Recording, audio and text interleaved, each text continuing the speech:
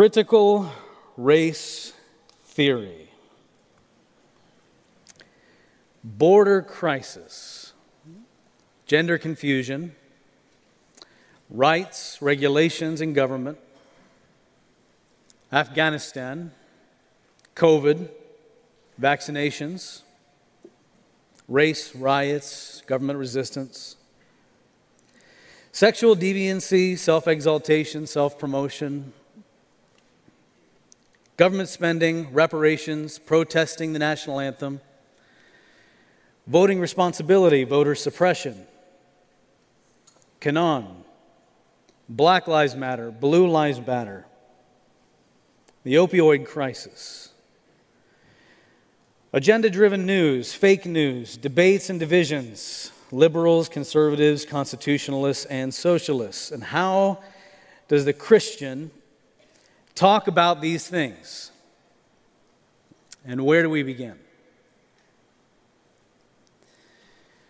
It's always around election time that I get well-meaning recommendations on things that should be addressed from the pulpit.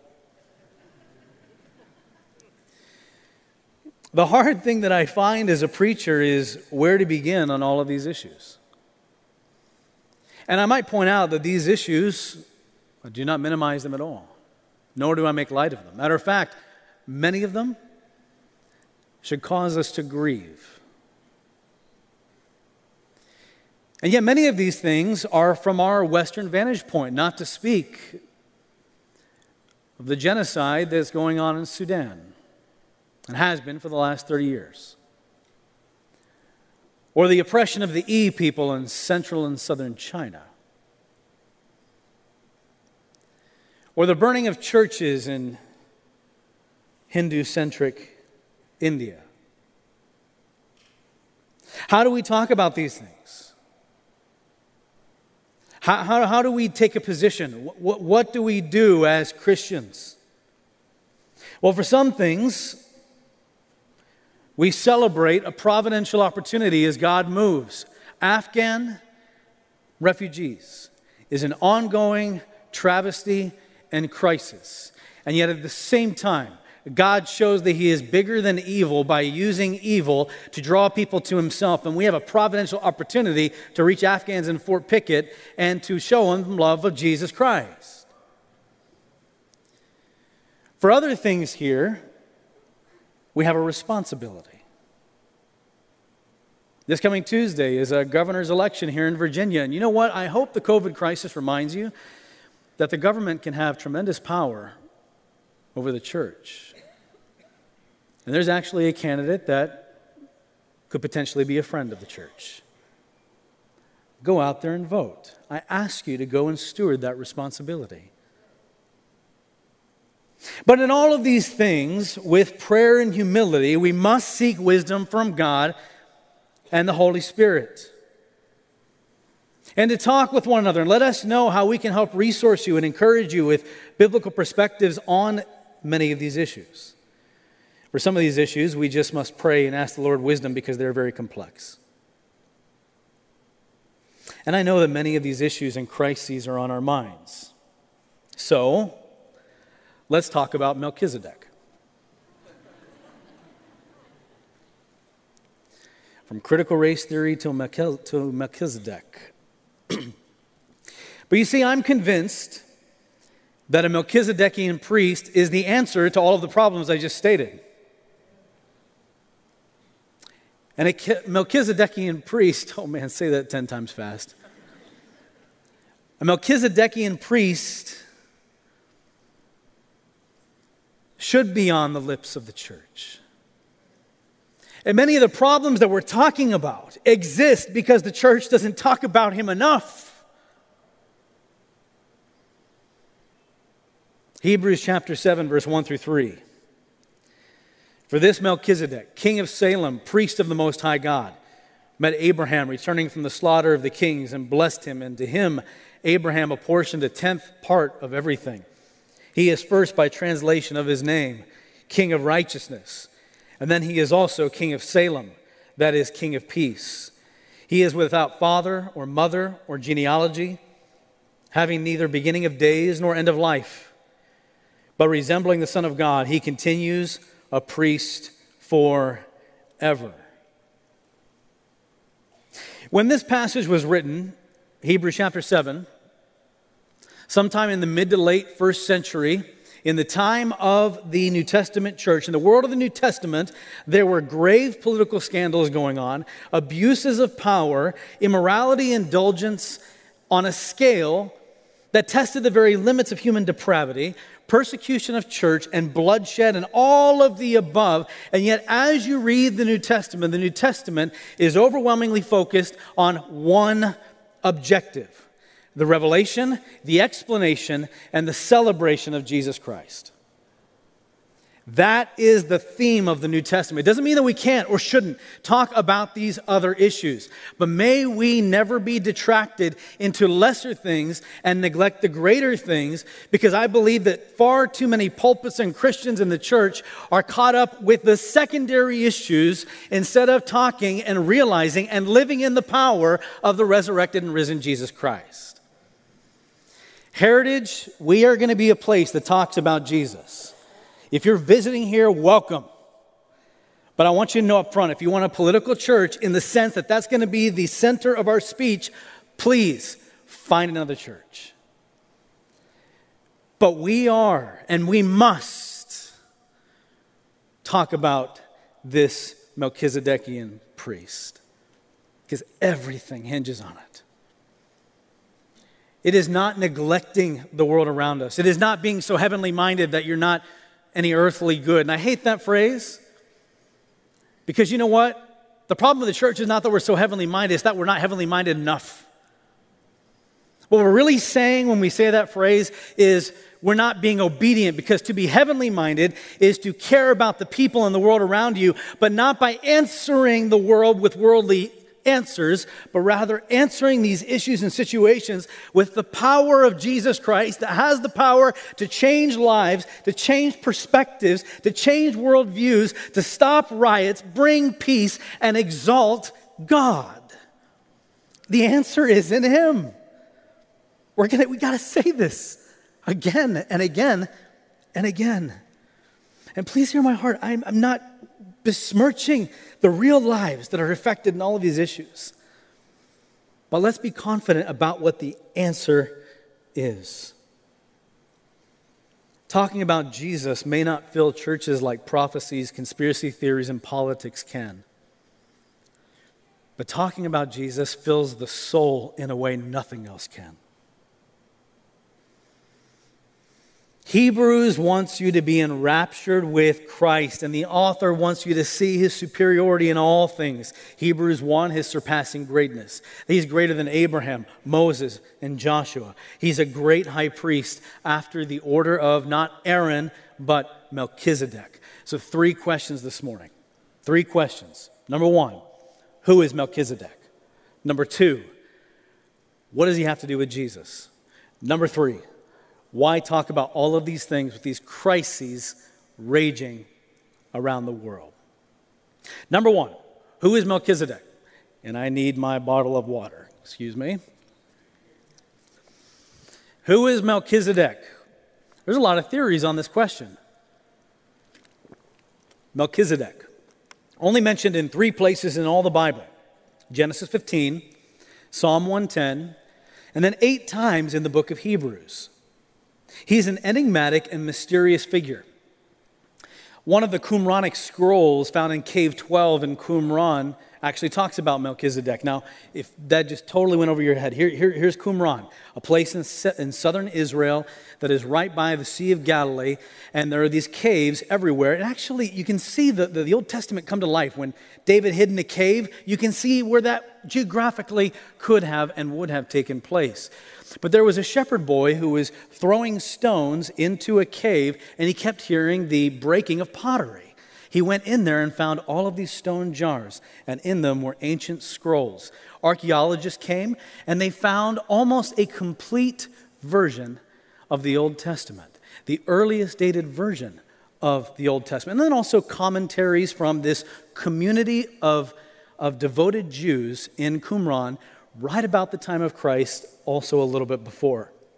So significant is this discovery, and I also want to talk just as a tangent, you can have confidence in this word.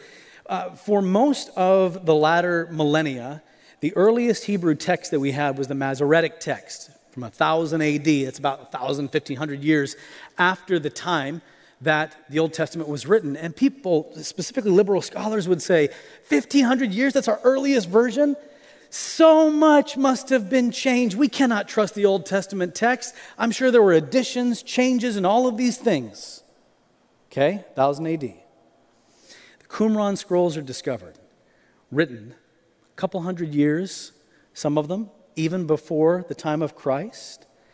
And when they compared the text, a 1,200, 1,100 year gap, they found almost zero difference. God preserves his word.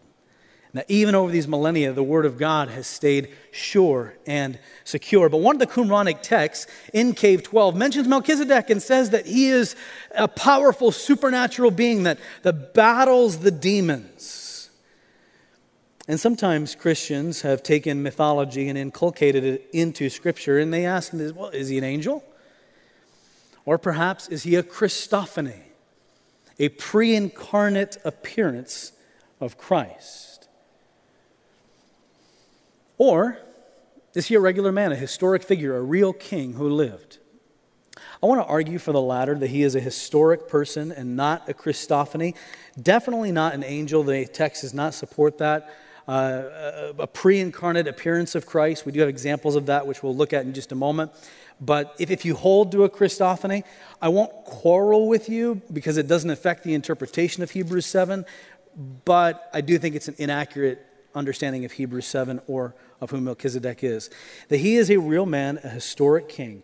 And the author of Hebrews, he would have written this right as these conspiracy theories and speculations about Melchizedek were actually coming to their height, and he doesn't pick up on it. He just says, let's talk about this man in Genesis 14 that really lived. So turn with me, if you would, to Genesis 14, verse 1. Genesis 14, verse 1. Clear to the beginning of the Bible, first book of the Bible. We pick up on the story of Abram, or Abraham. He is traversing the land of Canaan. Lot is living in Sodom.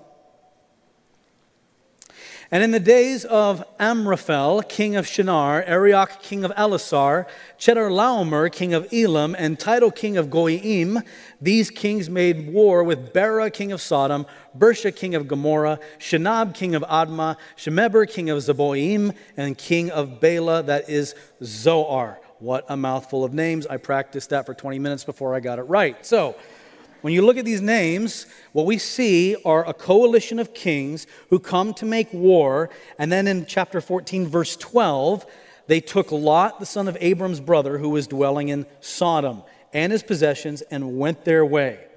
So this is a raiding party of a coalition of kings. Now, we should understand these kings not as kings of empires, but kings of city-states. What is a city-state?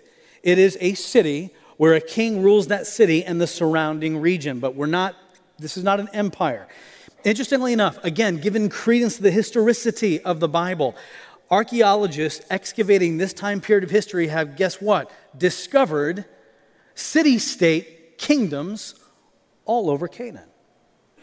So we see this coalition of city-state kings, form a raiding party. They raid another group of city-state kings. They take Lot, his family, captive. Verse 14, when Abram heard that his kinsman had been taken captive, he led forth his trained men born in his house, 318 of them, and went in pursuit as far as Dan. He divided his forces against them by night, he and his servants, and defeated them and pursued them to Hobah, north of Damascus. Then he brought back all the possessions and also brought back his kinsman Lot with all his possessions and the women and the people.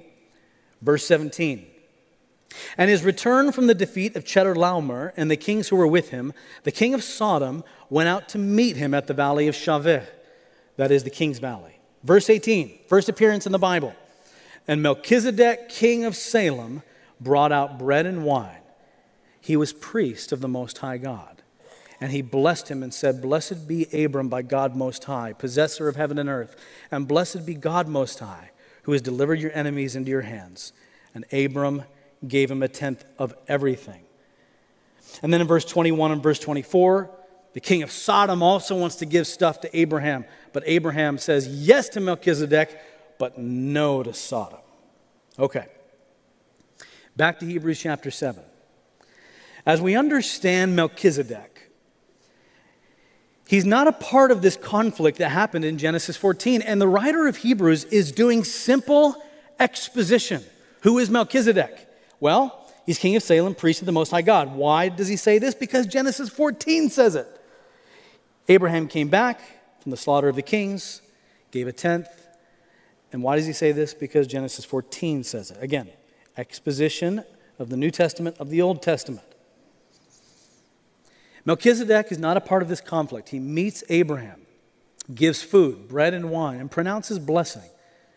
He is priest and king. Now, this is unique in the history of Israel. Not in the pagan world. Kings and priests were a common duality. But actually in the Old Testament, the king and the priest were two very distinct offices. Matter of fact, King Saul was separated from God's blessing. Why? Because he took upon himself the mantle of priest when he shouldn't have. But here we have a king and a priest. And we need to understand this is not a king as in like a constitutional monarch like Queen Elizabeth II who's got she's a figurehead with limited powers. No, a king has absolute authority. Melchizedek, king of Salem, given the geography and the region, this is more than likely Jerusalem. Melchizedek is king of Jerusalem. He's king and priest of El Elyon, Most High God. He believes in the one Creator God, superior to all other gods. Again, an archaeological note, and I think that we can't do this all the time, but when you can understand and bring in some of the archaeology and see how it interfaces, you recognize that the Bible is not at odds with revealed science. Archaeologists discovered a vast treasure trove of clay tablets called the Ugaritic texts. The Ugaritic texts, thousands of tablets describing the Canaanite life during the period of Abraham. And what is interesting is that the earlier Ugaritic texts, you find a common belief in a supreme God. But as time goes on, there is a devolution into greater polytheism. Now, I would argue and say that this is totally coherent with the book of Genesis and the creation account and the devolution of man into greater depravity, who began with an understanding of the Creator God, the one true God, and then devolved into lower gods. Well, here we find Melchizedek, though, is one of the few holdouts. He still believes in the one Creator God. And I also find it amazing that Abraham is not the only God follower on the world at that time. Abraham gets all the spotlight in the book of Genesis. But God had other people, other men and women who were his, and Melchizedek is one of them. Abraham then gives a tithe, 10%. And this is not worship of Melchizedek, as some would say, and therefore justifying it's a Christophany. No, this is not worship of Melchizedek. This is worship of God. The tithe to Melchizedek is just recognition of his role as a priest and intercessor before God. Okay, Melchizedek is an oasis in chaos, order and peace in the middle of the battle, who brings provision and blessing upon Abraham. That's Melchizedek, a real historical figure. Now, what does Melchizedek have to do with Jesus? And this is Hebrews 7. So we have an interpretation of why this event is significant. Now, before we get there, the second appearance of Melchizedek outside of Genesis 14 is Psalm 110. This is a psalm written by King David. It's the most quoted psalm in the New Testament. And it speaks of the Messiah. It says in Psalm 110, verse 4 through 6, "You are a priest forever after the order of Melchizedek. The Lord is at your right hand. He will shatter kings on the day of his wrath. He will execute judgment among the nations. So Psalm 110 is a well-recognized psalm predicting the Messiah. Melchizedek in Genesis 14, he's a priest, king. The Messiah is going to be a priest, king after the order of Melchizedek. Hebrews chapter 5, verse 10, Jesus is after the order of Melchizedek. And then Hebrews 7, which is where we're at this morning, explains what that means, or begins to. Because the rest of Hebrews 7 is talking about the significance of Melchizedek. Okay, verse 1. For this Melchizedek, king of Salem, priest of the Most High God. Who is Melchizedek? Not an angel, not a Christophany. Why? In verse 3, it doesn't say that Melchizedek is the Son of God. It says he resembles the Son of God. He is like the Son of God. We also do not have direct worship of Melchizedek. Whereas in Joshua chapter 5, verse 13, Joshua is about to take Jericho, and there is a man there standing, and he is arrayed for war, and Joshua says, "Who are you?" And he says, "I'm the commander of the Lord's armies." And Joshua falls on his face and worships. It could be an angel of the Lord, but I would argue and say in that instance, because of the direct worship and the nature of the event, this probably is a pre-incarnate appearance of Christ. But Melchizedek is a type, a prefigurement, an image that gives us a partial picture of what Christ is going to be. In biblical study, a type refers to an Old Testament person, practice, or ceremony that is fulfilled ultimately by something later on. So in other words, to a degree, even the tabernacle and the sanctuary, the Holy of Holies is a prefigurement, a type of heaven. Picturing heaven.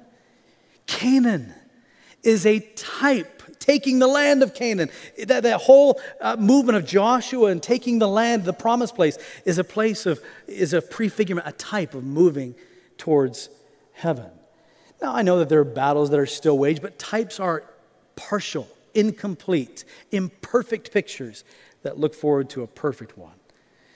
The writer of Hebrews is arguing and says, there's Moses, the prophet, but Jesus is a better prophet. There's Joshua, the warrior. Jesus is a better warrior. There's Canaan, the promised land, but Jesus gives a better promised land. There is David, the king, but Jesus is the superior, better king. There is the Aaronic, the priesthood after Aaron, but Jesus is the better priest. He's the better priest after the order of Melchizedek. Now some would say again, verse 3, he is without father or mother or genealogy, having neither beginning of days nor end of life. Isn't that describing someone supernatural? That's to miss the argument. Because you see, the Aaronic priesthood, Aaron's priesthood, was built on genealogy. Who your father was, that told if you could be a priest or not.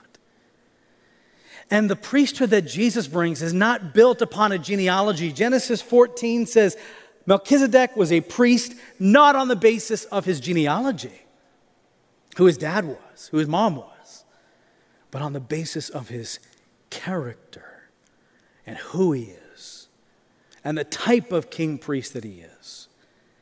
And this priesthood never ended. Aaron's priesthood ends.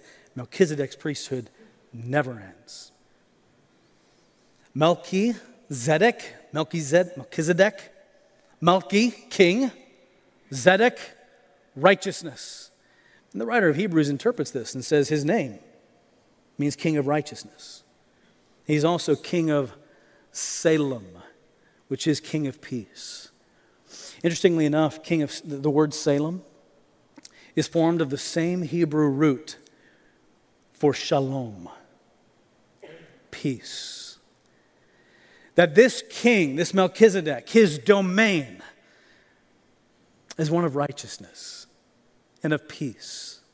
And he acts with authority as king, but also as priest, interceding on behalf of sinners.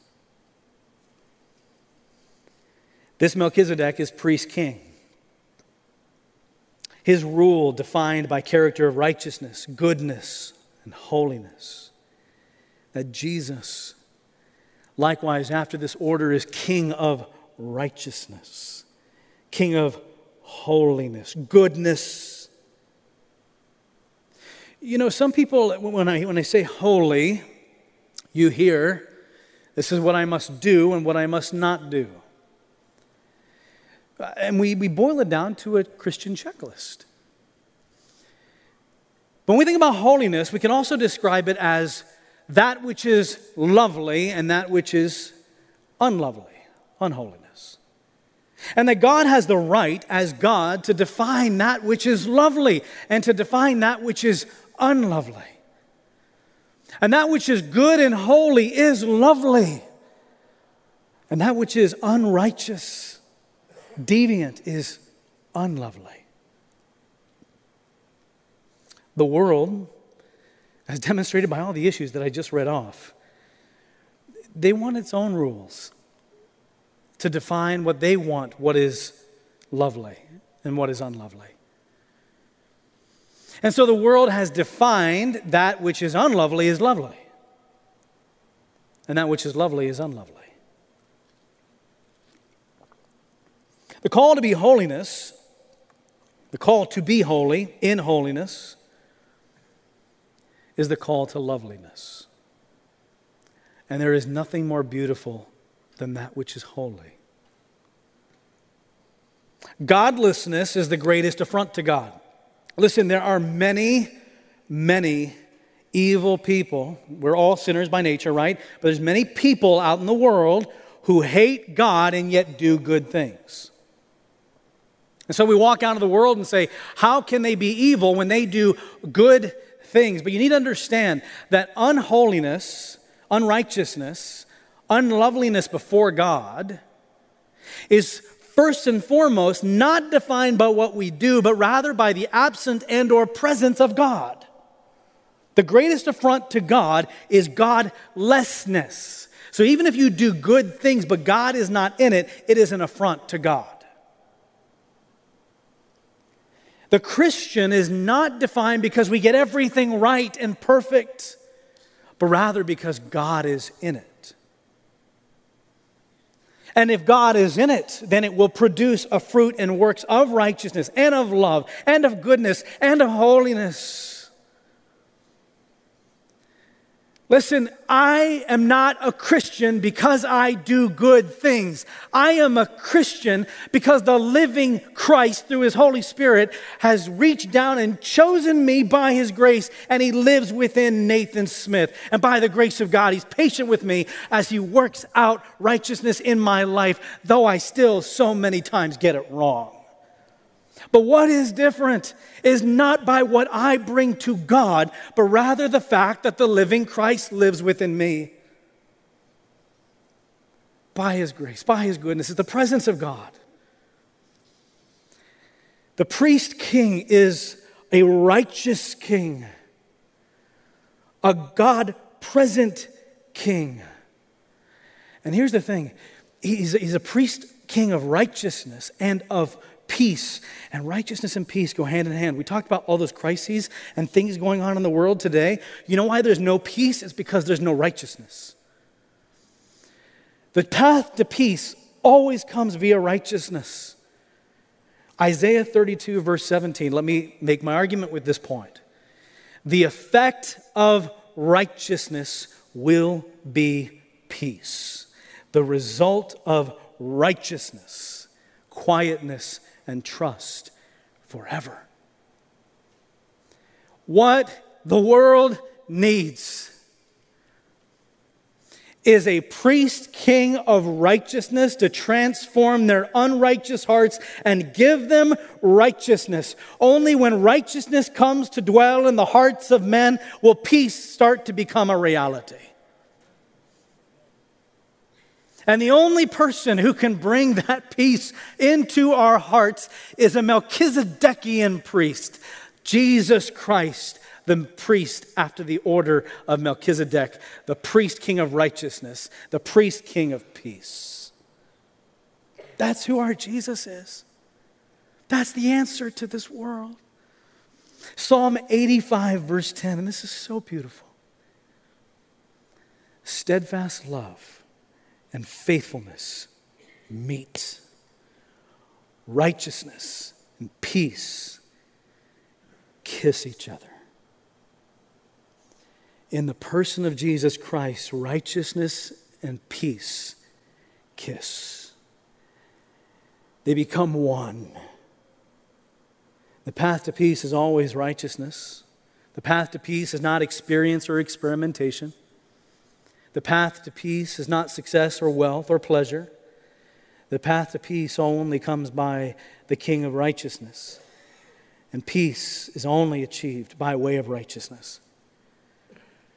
This Melchizedek, he is a type that images Christ. Jesus is the priest king whose domain is defined by righteousness and peace. His priesthood never ends. In him, righteousness and peace kiss each other, Psalm 85. Melchizedek gave Abraham bread and wine. Some early church fathers see in this a Eucharistic reference. Maybe. We do know that the original Melchizedekian priest met Abraham's need in the midst of the battle and the warfare by giving him provision of bread and wine. Jesus Christ meets us in the middle of the battle and the warfare by giving us the bread of his body and the wine of his blood on the cross. And on the cross, righteousness and peace meet. That on the cross, the righteous dies for the unrighteous. We who are at war with God through the righteousness of Christ are made at peace with God. Psalm 110, you are a priest forever after the order of Melchizedek. He is the Lord. And the psalm continues, he will shatter kings on the day of his wrath. He will execute judgment among the nations. This priest king who is righteous and brings peace is also going to bring justice and all the things that we don't see right today. Even as our brother Chris Anakin said last week, God doesn't always operate on our timeline.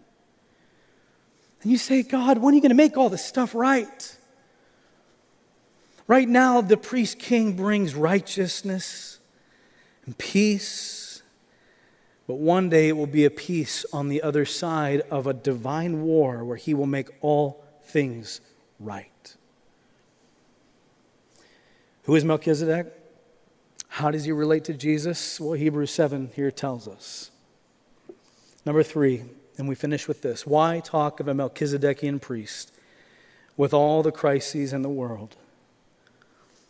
My answer would be, with all the crises in the world, how can we not talk about a Melchizedekian priest? The one who is righteous and brings peace. Why talk of a Melchizedekian priest with all the crises in the world? Because the main thing must remain the main thing. Listen, kingdoms and kings will rise and fall. Economies will rise and shatter. Pandemics will come and go.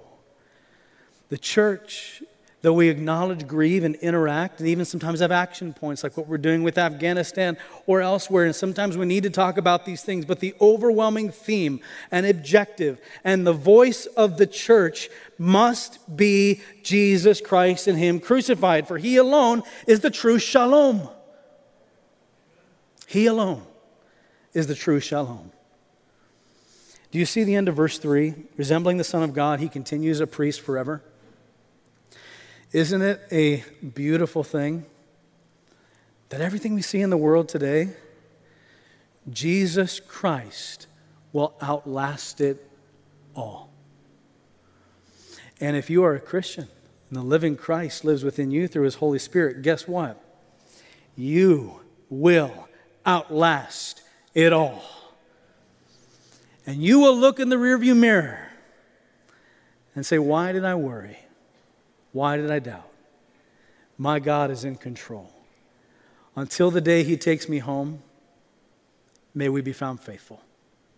So brothers and sisters, talk everywhere you go about that beautiful Melchizedekian priest that is our Jesus Christ. Would you pray with me? Heavenly Father, we pray that you will be honored and glorified in us, your people.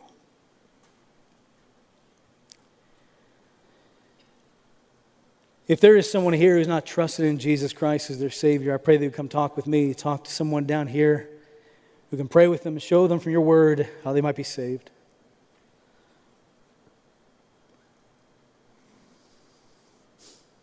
There are so many issues in the world today that are beyond our understanding, but not yours.